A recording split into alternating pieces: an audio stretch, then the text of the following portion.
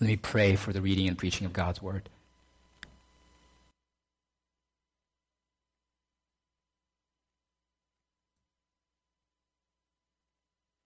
Heavenly Father, you said in your word that the fear of the Lord is the beginning of knowledge. So we want to come to your word this morning with an appropriate sense of fear, not terror, but reverence and awe, submission to your authority, an inclining of our hearts to your word, so that we might be directed in our ways, that we might be taught to keep to the paths that you have laid out for us in faith and obedience, so that in the end, preserved by Christ, we might arrive safely at our destination, a better country, a heavenly country, home with you. Use your word, Father, to guide, to chasten, and encourage us this morning. In Jesus' name we pray. Amen. Starting in Proverbs chapter 1, verse 8.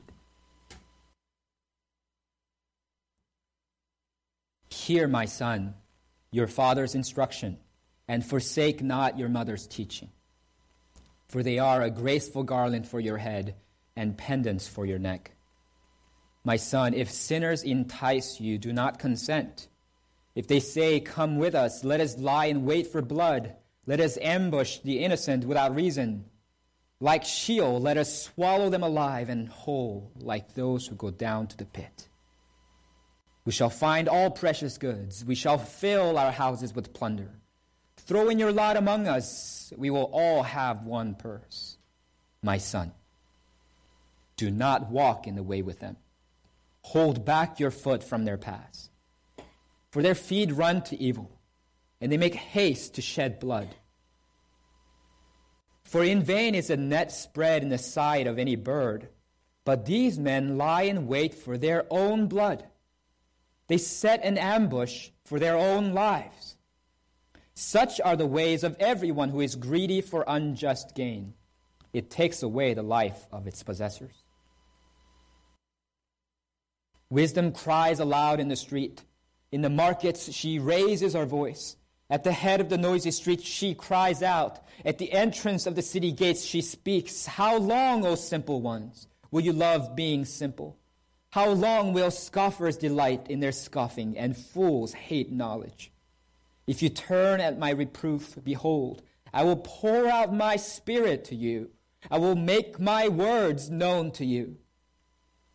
Because I have called and you refuse to listen, have stretched out my hand and no one has heeded, because you have ignored all my counsel and would have none of my reproof. I also will laugh at your calamity. I will mock when terror strikes you.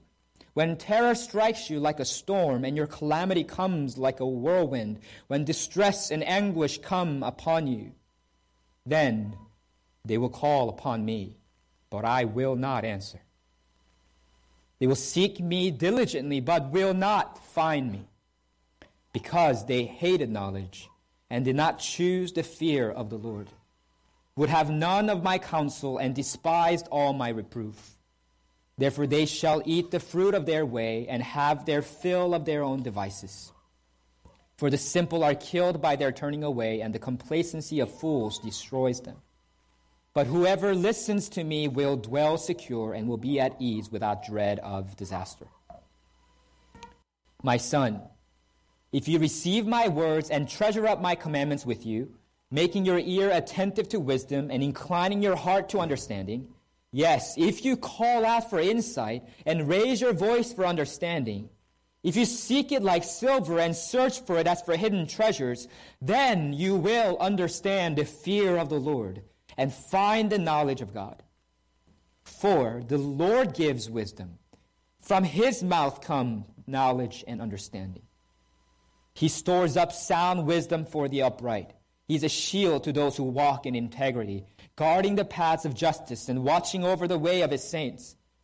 Then you will understand righteousness and justice and equity, every good path. For wisdom will come into your heart, and knowledge will be pleasant to your soul. Discretion will watch over you. Understanding will guard you, delivering you from the way of evil, from men of perverted speech, who forsake the paths of uprightness to walk in the ways of darkness, who rejoice in doing evil and delight in the perverseness of evil, men whose paths are crooked and who are devious in their ways. So you will be delivered from the forbidden woman, from the adulteress with her smooth words, who forsakes the companion of her youth and forgets the covenant of her God. For her house sinks down to death, and her paths to the departed. None who go to her come back, nor do they regain the paths of life. So you will walk in the way of the good, and keep to the paths of the righteous. For the upright will inhabit the land, and those with integrity will remain in it. But the wicked will be cut off from the land, and the treacherous will be rooted out of it. This is God's holy and authoritative word. Before the widespread use of GPS and turn-by-turn navigation, drivers had to learn the roads, right? They had to learn or use maps. They had to read signs on the roads to get to where they need to go. And of course, even now, there are times when the GPS information is not up to date. For example, many moving truck drivers, I guess the GPS doesn't take this into account. Many moving truck drivers have blindly followed their GPS into a tunnel or under a bridge without paying attention to the low clearance sign and cleaved off the top of their trucks.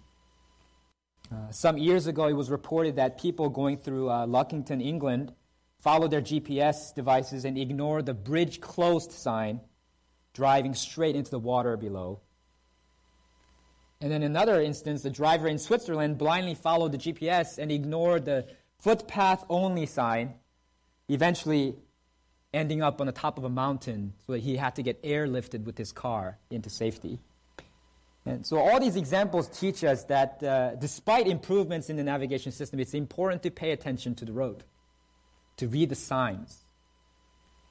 And today's passage relies heavily on this metaphor of the way, the straight way of the righteous. And it contrasts it with the crooked way of the wicked. And it teaches us that those who wish to inhabit the land of God should walk in the way of the Lord. And it gives us signposts, road signs that we need to pay attention to navigate safely through this journey and arrive at our eternal destination. And so using that as a key, we're going to talk about 3 points. First, command and message is beware. Hazards ahead. Second, repent. Do a U-turn. Third, lastly, receive. Keep straight on the path of obedience.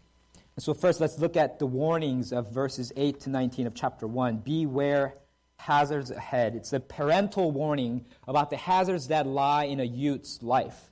It begins in verse 8, "Hear, my son, your father's instruction, and forsake not your mother's teaching."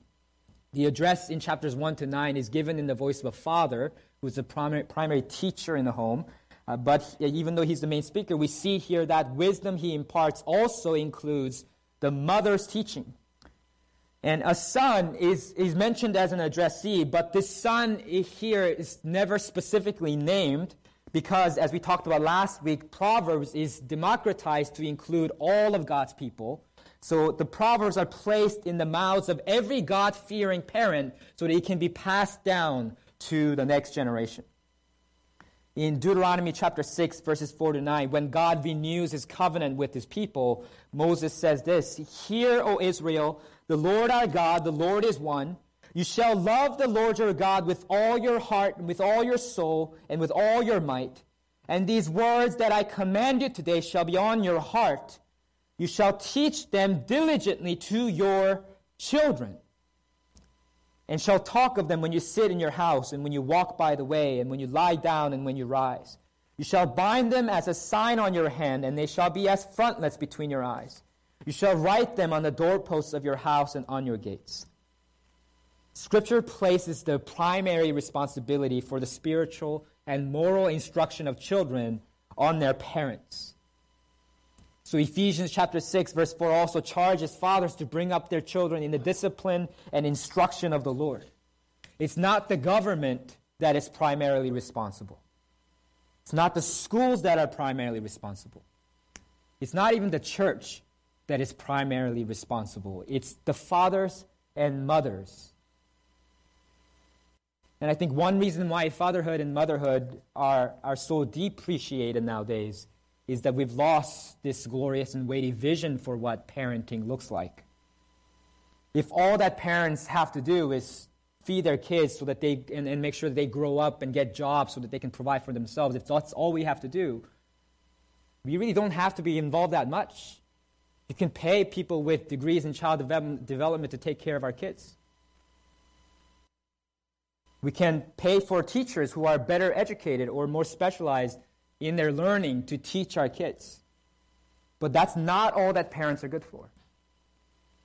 Proverbs is said in the context of the home instruction because that's the primary space in which spiritual and moral education of our children takes place.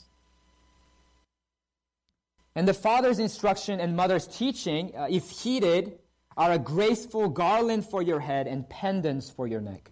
He says in verse 9. A graceful garland refers to the decorative wreath that they would use to crown champions in a competition. And the pendants refer to these chain necklaces that were used in the investiture of office. When you appoint someone to an authoritative role and official position, you give them this chain necklace. And in the ancient Near Eastern world and in other parallel literature, these things symbolize guidance and protection. So then the garland and pendants are symbols of power, prestige, protection, and for the person who heeds the teachings of Proverbs, the father's instruction and the mother's teaching become what provides guidance and protection for them. And so it's something, wisdom of God is not something that you just leave behind, it's something you wear at all times, and so that it protects and guides us. And after this brief invitation, the father dives right into his warnings, starting in verse 10. He says, "My son, if sinners entice you, do not consent." Sin, the word sin means to miss a mark, to fall short of something. And so in biblical context, it means to miss the mark of God's standard, to fall short of his glorious standard. And the father anticipates what these sinners' enticement will sound like in verses 11 to 12. He says, "If they say, 'Come with us, let us lie in wait for blood.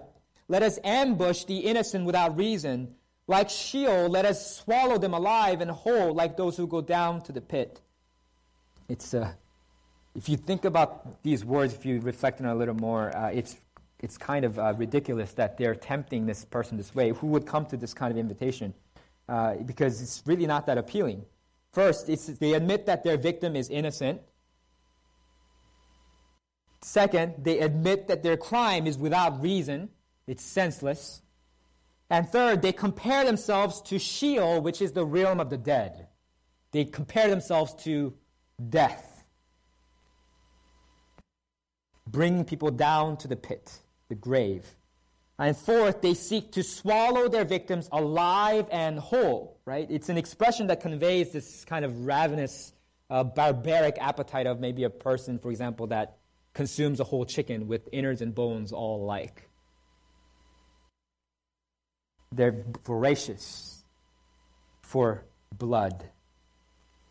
And of course, when sinners are trying to entice people, they're not usually this forthcoming. But the father is trying to expose the ugly reality underneath the enticement of sinners. This is in fact what their enticement is calling you to, son. That's what the father is saying. And they continue their pitch to sinners in verses 13 to 14. "We shall find all precious goods. We shall fill our houses with plunder. Throw in your lot among us. We will all have one purse. The way of sin offers a get-rich-quick scheme that goes outside the bounds of the law, while the way of wisdom offers a grow wealth steadily plan within the bounds of the law. The way of sin offers the thrill of secretly plotting a criminal activity, while the way of wisdom offers the satisfaction of honest, hard work.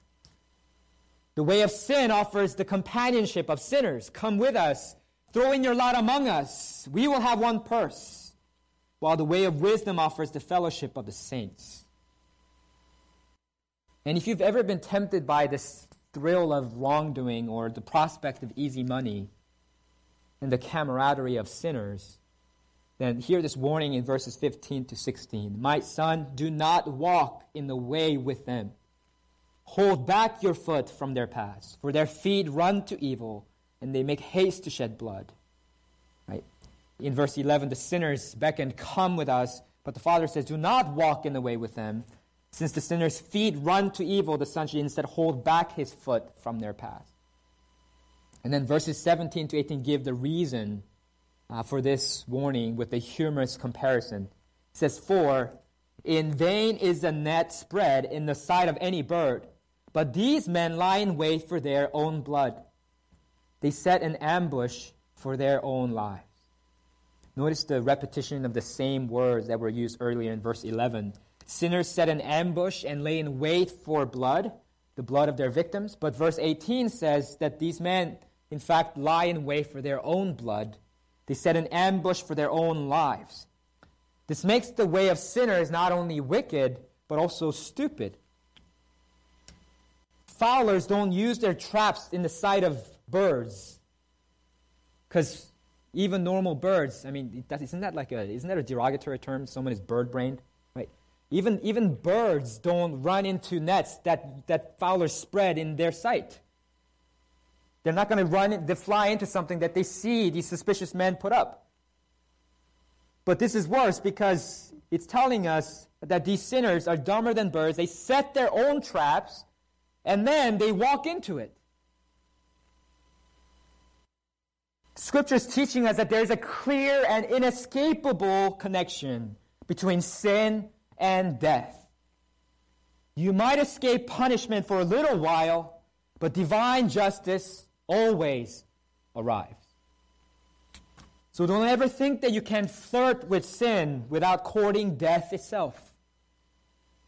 We've all seen maybe immature young men and women flirt with death for the thrill of adventure, maybe to get a spectacular selfie that they can share with people. Let's see how close we can get to the edge of this cliff on the Grand Canyon and take a picture. Let's see how close we can get to this bear in the Yellowstone so we could take a selfie with it. These are examples, but literal examples of these things have happened. People have died attempting those feats. And that's precisely what sin is like. It's a bloodthirsty ambush that is after our very lives, our souls, and yet we make light of it, flirt with it, embrace it, intoxicate ourselves with it, and we're ultimately killed by it. The wages of sin is death, as Romans 6:23 says. There's no way around it. So verse 19 summarizes it this way: such are the ways of everyone who is greedy for unjust gain. It takes away the life of its possessors. Those who are greedy for unjust gain, those who are possessive, greedily possessive, will not possess their own lives for long. And that's the warning of this first section. Beware hazards ahead. And then in verses 20 to 33, for those who already find themselves in the thick of the hazards of life, there's a call to repent, to do a U-turn. And here Solomon personifies wisdom to make his point. It says in verses 20 to 21, wisdom cries aloud in the street. In the markets she raises her voice. At the head of the noisy street she cries out. At the entrance of the city gates she speaks. Since wisdom is the experiential knowledge of navigating the realities of life, it's applied knowledge. We're not surprised to find Lady Wisdom here beckoning the simple to come and learn in the public square and not in the ivory tower. In social interactions on the streets, he mentions the streets, in commercial dealings in the markets, and in civil and political proceedings at the city gates, wisdom is present and calls out for a hearing. And she says in verse 22, "How long, O simple ones, will you love being simple? How long will scoffers delight in their scoffing and fools hate knowledge?" The repetition of the expression "how long" highlights the Lady Wisdom's exasperation. It's already been happening for a while. She's been calling out to these simple people to learn, but they have not heeded her instruction. So she asks, "How long? When will you finally listen to me?" And Lady Wisdom uses 3 different words to refer to her audience. First, the simple. Second, the scoffers. And third, fools. These words all refer to the same group of people, but they highlight different aspects of foolishness. First, the simple refer to the gullible and naive. Proverbs 14:15 says, "The simple believes everything, but the prudent gives thought to his steps." The simple are not thoughtful or careful. They are thoughtless and careless. They are often duped, scammed. And second, the scoffers refer to those who are too prideful to listen to or submit to anyone else's instruction. They have an overinflated confidence of their own opinions, in their own opinions. They're immune to correction. They never change their minds on issues. Proverbs 21:24 says, "Scoffer is the name of the arrogant, haughty man who acts with arrogant pride." Scoffers sigh and sneer and arch their eyebrows and say snarky things. They delight in their scoffing. And they enjoy it. It makes them feel better about themselves and superior to other people. Then they appear to be intelligent and sophisticated to much of the world, but in reality they are fools. And third, that's the final word, fools. How long will fools hate knowledge? Fools are ignorant. They hate knowledge. Notice the contrast between how they love being simple and hate knowledge. They've made a decisive choice between naivete and wisdom. Between ignorance and knowledge, they have chosen ignorance. And this hatred of knowledge is further described in verse 29 this way: "Because they hated knowledge and did not choose the fear of the Lord." Biblically speaking, a fool is someone who is ignorant about God and therefore insolent toward God, rude toward Him. A synonym for this word fool is used in Psalm 14:1 and defined this way: "The fool says in his heart, there is no God." That is the essence of foolishness.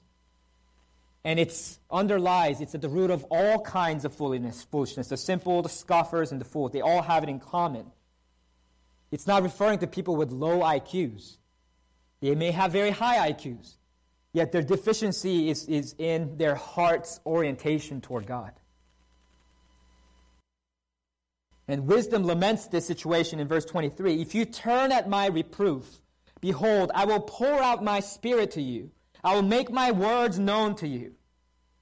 The conditional statement conveys wisdom's longing. "If only you would heed my rebuke and turn around the things that I will do for you." The word turn is a translation of the Hebrew word that's most often translated as return or to repent, to do a U-turn in your life. And if you're not following God and living for God right now, just recalibrating it a little bit to get rid of a vice here and there and to maybe break a habit or two is not going to cut it. You need a radical and complete reorientation of your life, and that's what repentance means. As Acts 2:38 says, "Repent and be baptized, every one of you, in the name of Jesus Christ for the forgiveness of your sins, and you will receive the gift of the Holy Spirit." It's by turning from our sins in repentance and turning toward faith in Jesus Christ that we receive the Word of God and are indwelled by the Holy Spirit. That's how we cultivate the fear of the Lord that is the beginning of knowledge. But unfortunately, instead of fearing the Lord and receiving God's wisdom into their hearts, they stubbornly, this group of fools, they turn a deaf ear to the call of wisdom. And so it says in verses 24 to 25, because I have called and you refuse to listen, have stretched out my hand and no one has heeded, because you have ignored all my counsel and would have none of my reproof. This is the reason they haven't listened. The image of wisdom kind of stretching out her hand to grab the attention of the simple is a graphic portrayal of this rejection of wisdom. I mean, you can think about it. It's embarrassing, right, when you reach out for a handshake or for a high five and then you're left hanging by your friends. It's embarrassing even when you know that they didn't mean to do that. But that's in fact what fools do to the reach of wisdom. They snub and spurn wisdom. And this is the reason that because they've spurned wisdom, that these following consequences will take place. Verses 26 to 27. I also will laugh at your calamity. I will mock when terror strikes you. When terror strikes you like a storm and your calamity comes like a whirlwind, when distress and anguish come upon you. First it says, I also will laugh at your calamity. That's expanded by the parallel. I will mock when terror strikes you. This is not a cold-hearted gloating over the perishing of evildoers. Rather, it's the laughter of triumph. It's the final step of victory. It's really poetic justice because that's what, in fact, the fools did to wisdom. They laughed at wisdom. They delighted in their scoffing, as it said in verse 22. So their fitting fate is that they themselves become objects of derision. It's wisdom that gets the final laugh. And then the next two lines predict that terror like a storm and calamity like a whirlwind will come. These represent these sudden, kind of destructive disasters. And this poetic justice that comes upon the fools, it's highlighted by the parallel structure between verses 20-27 and verses 28 to 31. I can show that for you on the screen. There's an alternating pattern. And the highlighted words that are on the screen are exact verbal parallels. First, wisdom calls out to the fools and then asks, when will you stop hating knowledge? You spurn counsel and despise reproof. And then finally says, you will get what is coming to you. And then that exact pattern repeats. It says, the fools now call out to wisdom because they hated knowledge, because they spurned counsel and despised reproof, they will get what is coming to them. This structure conveys the basic idea that just as fools once spurned wisdom, at the time of final judgment, wisdom will spurn the fools. And notice the abrupt shift in the use of personal pronouns. In verses 20 to 27, wisdom uses the second person pronoun to refer to the fools. It addresses them directly. But in the second half, verses 28 to 31, wisdom uses the third person pronoun to refer to them. And this shift creates a sense of distance between wisdom and fools in the second half. At first, wisdom was up close and personal in your face, inviting you to repent. But later, she is distant. When they call upon her, wisdom does not answer. She's nowhere to be found. Can you guys hear me? I feel like wisdom calling out and nobody's listening. It's you guys should have said something.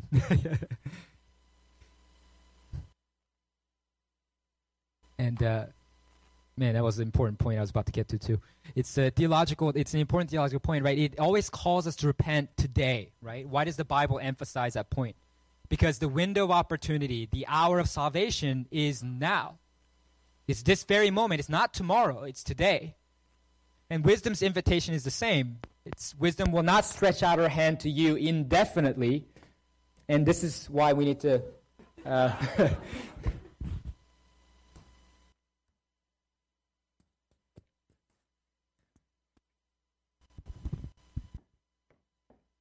I'm usually not a funny preacher, so I'm glad I can at least provide accidental entertainment. I mean, I think too many people say to themselves, man, after I grow up and become an adult, then I will really follow God, serve Him. After I've graduated, then finally I will serve God when I'm less busy. Or after I've earned enough money, or after I have worked hard and climbed the corporate ladder and have a stable position in my workplace, then I will believe in God and serve Him and follow Him. After I've retired, I will do this. After I've traveled the world, I will believe in God and follow Him and serve Him. After my kids are grown, then I will finally love God with my whole heart and believe in Him and serve Him. But the reality is, you might not have tomorrow. The day of salvation is today, not tomorrow. Isaiah 55, verses 6 to 9 says this, "Seek the Lord while He may be found. Call upon Him while He is near. Let the wicked forsake his way, and the unrighteous man his thoughts. Let him return to the Lord, that He may have compassion on him, and to our God, for He will abundantly pardon. For my thoughts are not your thoughts, neither are your ways my ways, declares the Lord. For as the heavens are higher than the earth, so are my ways higher than your ways, and my thoughts than your thoughts." Today is the day of salvation. And even for those of you who already follow God, this is an important point to remember. Today, are you doing everything you can to incline your ears, the ears of your heart, toward the wisdom of God? Are you doing everything you can today to stoke the fire of faith in your life? Because that's important and that is necessary for your ultimate perseverance. Hebrews chapter 3, verses 12 to 15 says, "Take care, brothers," speaking to brothers and sisters, believers, "lest there be in any of you an evil, unbelieving heart, leading you to fall away from the living God. But exhort one another every day, as long as it is called today, that none of you may be hardened by the deceitfulness of sin. For we have come to share in Christ, if indeed we hold our original confidence firm to the end. As it is said, today, if you hear His voice, do not harden your hearts as in the rebellion." If we do not hold our original confidence to the end, if we don't persevere in our faith in God to the end, we will not obtain our final salvation. So we can't act like faith happens naturally and keep it on the back burner while we attend to more important things in our lives. Casual faith is a dangerous pastime. Satan is at work today. The hardening effect of sin is in operation today. And unless we exhort one another, as long as it is called today, to love and good works, to faith, we're not going to persevere till the end. Church is not something you attend once a week. It's not a service. It's the people of God, the family of God that you interact with in your daily lives. So if you see people that are in this auditorium right now just once a week on Sunday morning, you're not obeying Hebrews chapter 3. And I encourage you to get plugged into a community group. Come to our prayer services on Wednesdays. Ask a brother or sister to meet one-on-one for a Bible study or prayer. Get involved. Speak the truth and love to each other. That's how we get built up as the body of Christ. We cannot persevere without it.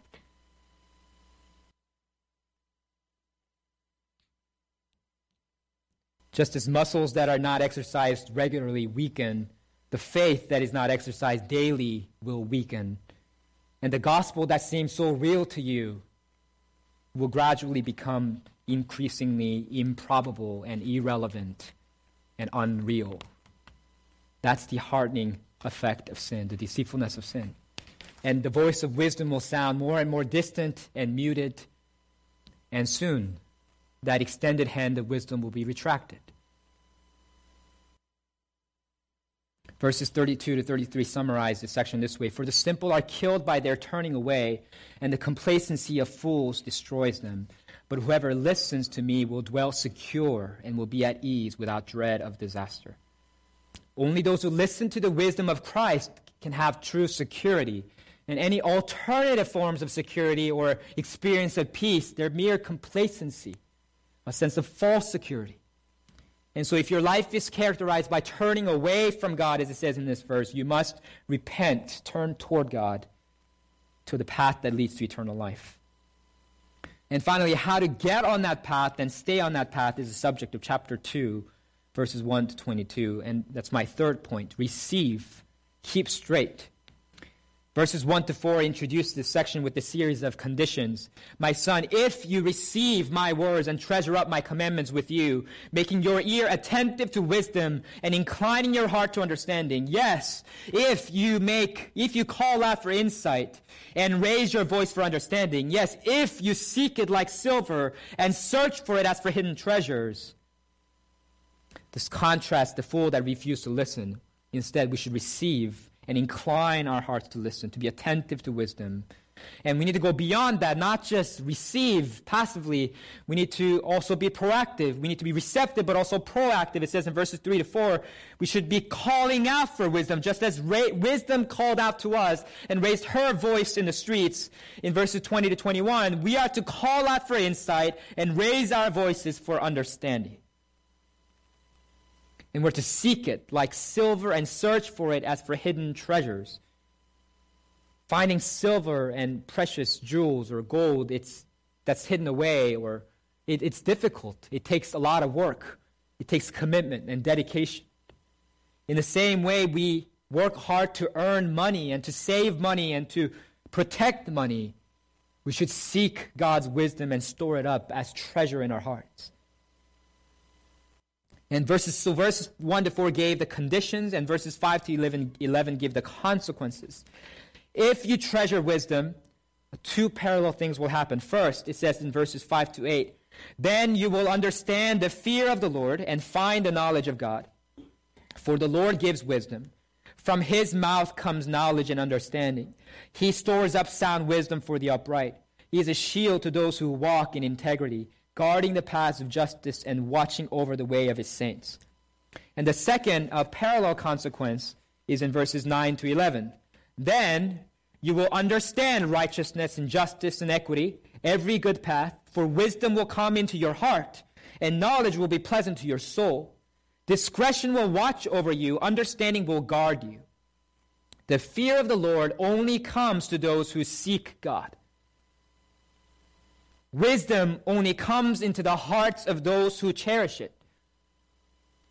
The knowledge of God here is not merely referring to an acknowledgement of him, but actual experience of him, an allegiance to him. It's not merely theoretical knowledge, but experiential knowledge. It's a personal knowledge of God, knowing him. And this knowledge of God is parallel to the fear of the Lord. It means we stand in awe of him, revere him, submit to him, and obey him. And it's only when we have this fear of the Lord and the knowledge of God we can rightly apprehend and apply the book of Proverbs. That's why the thesis of the book, which we discussed last week in verse 7 of chapter 1, is this: the fear of the Lord is the beginning of knowledge. We don't begin to get wise until we submit to God, until we humble ourselves before him. And it's that knowledge of God, that humble faith before God, that relationship with God that we ought to pursue and seek and cherish. Because humility and receptivity precede understanding. Faith precedes sight. If we want to receive divine wisdom, we must have faith enough to ask God for it and to seek it from him. Because, as verse 6 says, ultimately it is the Lord who gives wisdom. From his mouth comes knowledge and understanding. This reveals an important point. We don't take wisdom, we don't seize wisdom for ourselves or earn it. Rather, wisdom is bestowed by God freely as a gift. I hope you've noticed the tension there between those two ideas. On the one hand, we are commanded to seek diligently for wisdom, but on the other hand, we're told that wisdom is given freely by God. This is a paradox that we find all throughout Scripture. Philippians chapter 2, verses 12 to 13 commands, work out your own salvation with fear and trembling. But then it immediately adds, for it is God who works in you, both to will and to work for his good pleasure. We have to work hard for our own salvation because it is God who is working in and through us. Tim Keller comments on this paradoxical idea this way. If it were all up to us, we would labor under crushing anxiety and burnout. But if God only worked apart from us, we would lose all sense of initiative. The paradox gives us enough incentive and enough assurance to pursue the knowledge of God all our life long. If wisdom is a reward for the acquisitive mind, those who attain it would become prideful and they would look down on people who have not attained it. But if it is a gift, we can't help but be humble and receptive. If wisdom is given to those who neither seek nor believe, then those who observe that would become passive and apathetic. But because God gives wisdom to those who believe in him, pursue him, and seek him, it motivates us to strive daily to believe and obey him. And when we receive this wisdom from God, it watches over us and guards us. And that pair of words are repeated in verse 8 and in verse 11. It becomes wisdom for us, a shield to those who walk in integrity. When we keep the commandments of God, the commandments of God start to keep us, to protect us, and to guide us. But how exactly are we being kept, and what exactly are we being kept from, being guarded from? And we see that in verses 12 to 15 and 16 to 19. First, it tells us in 12 to 15 that we are being guarded from perverse men. And then, secondly, in verses 16 to 19, it tells us that wisdom guards us from the adulterous woman. First, it tells us that wisdom will guard us from perverse men. It says, delivering you, verses 12 to 15, delivering you from the way of evil, from men of perverted speech, who forsake the paths of uprightness to walk in the ways of darkness, who rejoice in doing evil and delight in the perverseness of evil, men whose paths are crooked and who are devious in their ways. So perversity is a recurring theme here. It refers to waywardness, a willful determination to go contrary to what is expected or demanded of you. It's rebellion. These men have forsaken, it says, or abandoned the paths of uprightness. The word forsake is often used to refer to people who abandon their covenant relationship with God, to apostates, people who apostatize. Second, verses 16 to 19 tells us that wisdom will guard us from the adulterous woman, or if you're a woman, from the adulterous man. He says, so you will be delivered from the forbidden woman, from the adulteress with her smooth words, who forsakes the companion of her youth and forgets the covenant of her God. For her house sinks down to death and her paths to the departed. None who go to her come back, nor do they regain the paths of life. Just as perverted men were described as people who forsook their covenant with God, so this adulterous woman is described as someone who forsakes the companion of her youth and forgets the covenant of her God. And verse 19 says, none who go to her come back, nor do they regain the paths of life. The word go has a double meaning. In Hebrew, it literally means to enter into. The adulterous woman becomes the casket for any man who enters into her. And notice also this focused on, in both of those passages, on the words of enticement. Verse 12 spoke of the men's perverted speech. That's how they lead people astray, through their perverted speech. And verse 16 likewise speaks of the woman's smooth words. This is somewhat surprising because we might expect the son to be enticed by the adulterous woman's sexual allure, her physical attractiveness. But instead, the primary mode that we see here is the mode of her temptation is words.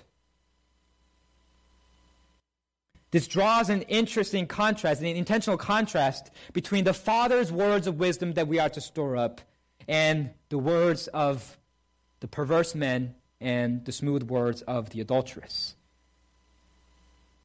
Words are important because whenever there is a temptation, whenever sin is involved, there are words being spoken. Satan is speaking to people as he's the liar and the accuser as the Bible defines him. Whether the temptation involves your eyes or your minds or your hands or your mouth, every temptation comes with words. It whispers to our souls, God is withholding something from you. God does not have your best interest in mind. You should take this for yourself. God does not see. You will escape this unscathed. You are your own master. Do what pleases you. These are the words of Satan that always accompanies temptation. But they are lies. They're not true. Our God is a loving Heavenly Father. All His ways are good. And the only way to dispel these words of the enemy is to drown them out with the Word of God.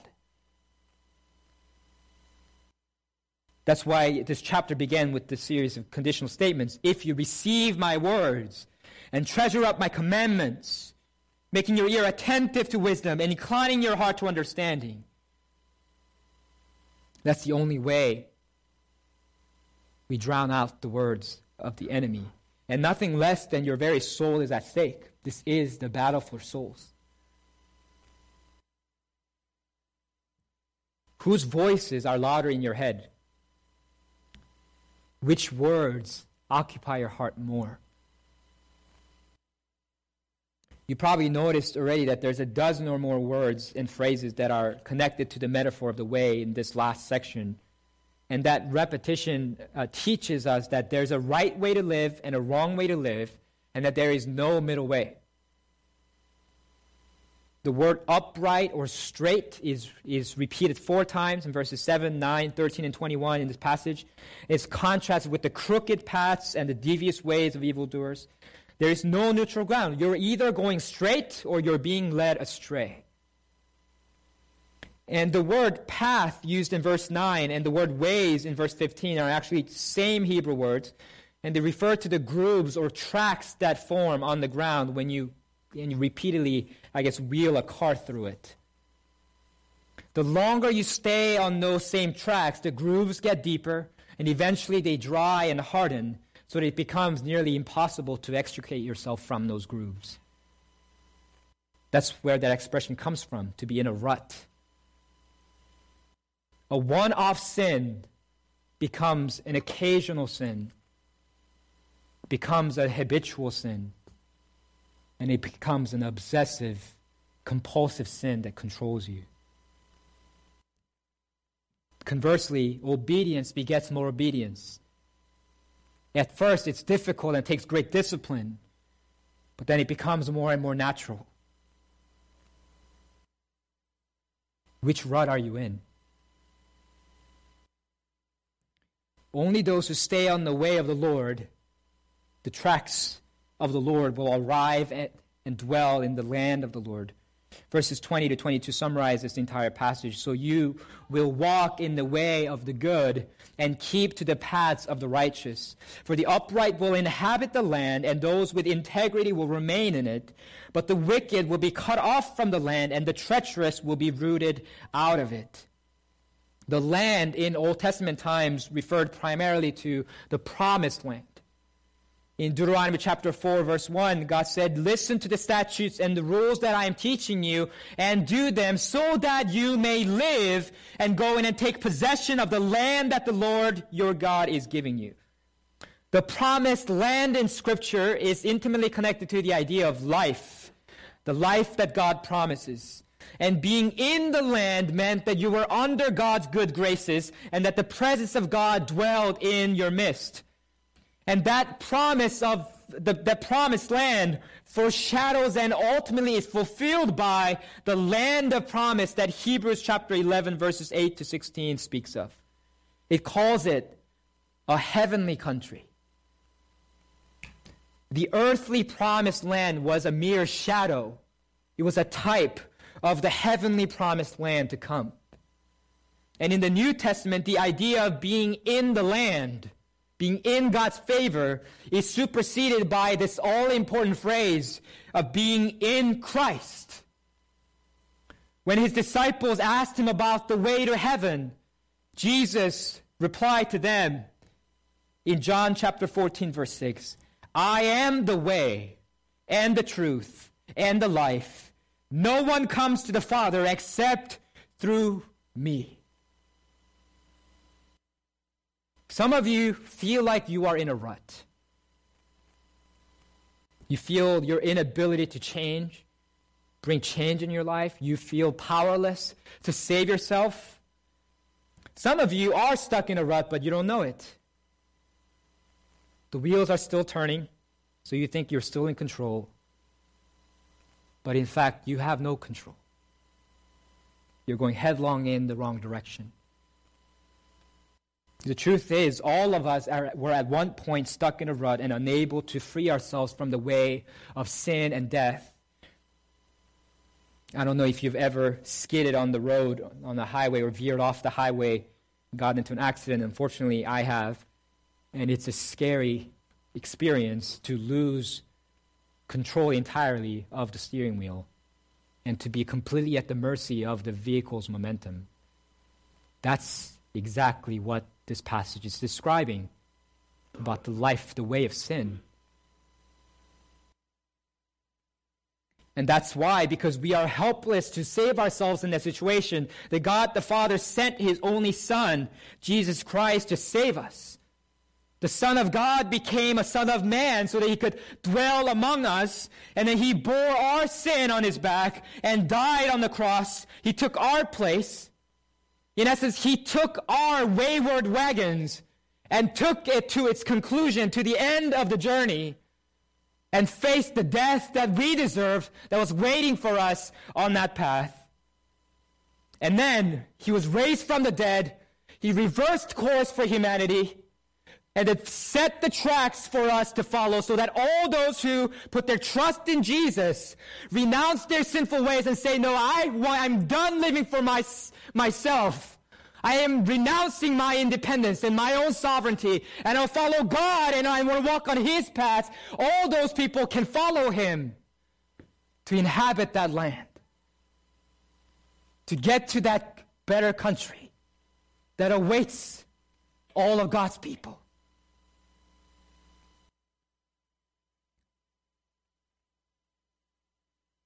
That's why only those who turn to Jesus in faith will arrive at their destination.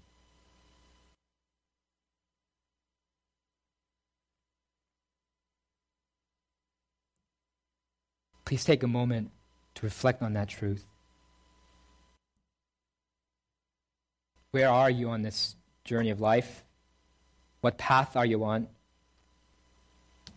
And after you've reflected and prayed a bit, we're going to respond by praying together as a church.